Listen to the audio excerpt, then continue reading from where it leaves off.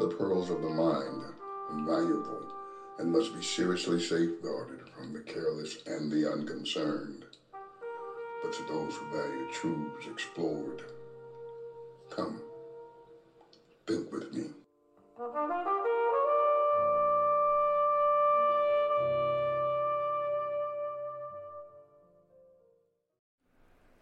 If you've been paying much attention to our podcast, then the name Emily Dickerson will register with you. I'm quite fond of her work. A bit of a hermit, understated, and she died at 55, 1800s, late 1800s. But it wasn't until the 1900s that we started doing 1965, we started really recognizing a lot of her work. But one of the things that she says, and I'm paraphrasing, and she makes statements about aging. She said that getting older is not the gradual fault that we attach to the aging process. That getting older was sudden and not gradual as taught. And I can hear that. I can hear that. I hear her grappling with realities that most people ignore, in our youth. And ironically, we have to say that so much is wasted in our youth. We're so young and we're just so into you. But as we begin to turn the corner and begin to recognize the real essence of life, silly statements like age ain't nothing but a number, and 65 is the new 40, and people who are just playing games with reality. The bottom line is the body ages. And you can run in the gym until you're dizzy. You can lift weights. You can do all you want to do to try and maintain stamina, which is good, and I recommend it. But you cannot usurp the aging process if you are blessed. Yeah, I'm trying to suggest that growing older, whether we like it or not, is our greatest blessing. This is what God has done. Well, we have to grapple as believers with the idea of geriatrics and its realities. And I've been trying in all kinds of ways to kind of be a prophet on the wall. When your body starts to change, you can go into some terrible, terrible places of denial. And it's not always the case that the footsteps get shorter and the eyesight gets dimmer. There are senior citizens who have perfect vision, who are alert and walking and running and doing all that they've ever done. But they're still senior citizens. Okay? They're still aged, the body is still aging. And that's something you can't stop from happening. You have to adjust and manage, and you have to evolve with the process. If you resist it, it only becomes a pool of anxiety for you. Additional anxiety, because society places certain mandates on you as you get older. Oh yeah, they start sending you strange things in the mail and start letting you know that you're about to approach that age. But your body is saying things to you that, oh my goodness, it's so trying, and it's not a complaint. Don't hear it that way. Many of you like to complain about it. It's just evidence that you've been here a minute, a moment, and that time expired. The real question is, what have you done with the time that you've been given? Okay? How useful have you been? What will you leave behind when life has passed your way? Will the people remember your name or just forget you all the same? It's an interesting lyric to a song that I love singing, but it's a beautiful song. Questions. And then you have to ask yourself these kinds of questions. What's really happening with my deposit of life? Because if I'm grievous around aging, it means that I don't feel like I've contributed much. If I feel like I've made a really powerful sacrifice, a powerful offering, then I can rest in that offering. Now, oftentimes, There are people who have given tremendously, but because it hasn't come directly from them, they don't feel as if they've given much. Be careful with that, because God uses who he uses to do what he wants to do. Come on now. You are the carrier of the power of God.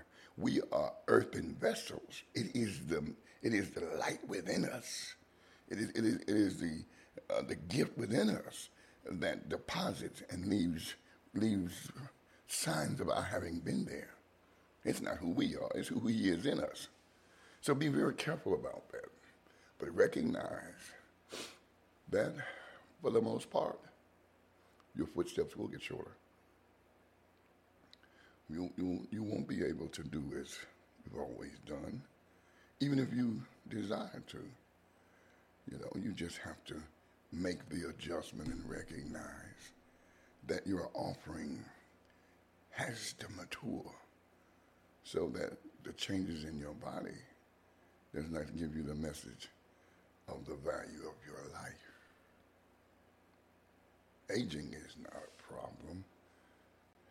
It's a process. But it happens suddenly. Let me explain that piece to you, because I understand where she was coming from, Emily Dickinson. I understand where she was coming from, because I admonished you earlier last season. I said, listen to Emily. We continue to listen to her, because she's talking about one day you go to bed, and you're feeling wonderful, and you say your prayers, whatever your ritual might be before you retire for the evening. And you're fast asleep, and you sleep soundly, and you wake up the next morning, and things are not working like they were working when you went to bed. You understand what I'm saying? You're having to work harder to get out of that bed. The old swing around and get up is not swinging around and getting up like it used to, right? And so you're having to go swing slower and think about getting up so that everybody gets up together, right? Well, that happens suddenly. Because in most cases, you're baffled. The first thing that we start doing, we start running to the doctor. Something's got to be wrong. No, you're just growing older.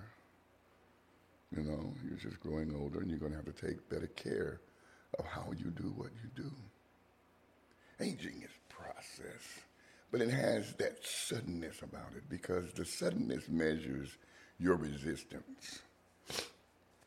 Not wanting to let go of youth is our greatest compulsion as we face crow's feet, markings that, why is that in my face? That's never been in my face before. Why is that trail, that track, what is that? And it won't go away, cosmetics notwithstanding. You still got to wash your face. So you have to deal with, the anxiety of watching yourself change. And we'll pretend that we don't see it. We'll look at pictures and we'll go, well, I was young then, and we'll leave it at that. We won't say, oh my goodness, what is happening to me? You're growing older. That was my best friend.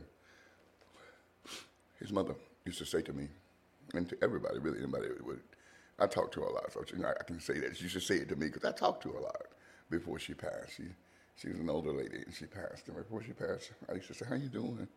She said, I'm just getting old and ugly. And I always laughed, and, we just kind of made a joke out of it and just kind of played around with it.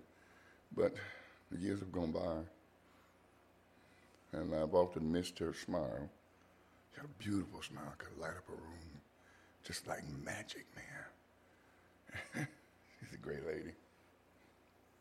And sometimes I think about that smile that she would have on her face when she would say that, because she was on one hand trying to give awful wisdom, and on the other hand she was making a very powerful statement about the eve of life. And it does seem that way. It can be a kind of depressing experience if you're not careful. So we got to always look to the wisdom of maturing and growing older, and making sure that our contributions reflect the years we have labored to be something more than what we were born. than where we were born, than when we were born, you know?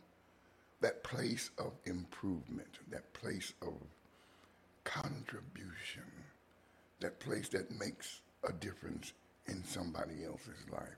If we value life on that level, then growing older becomes almost like a monument of sort. Yeah. But things change. Everything changes. Don't resist the change. Accept the challenge of change.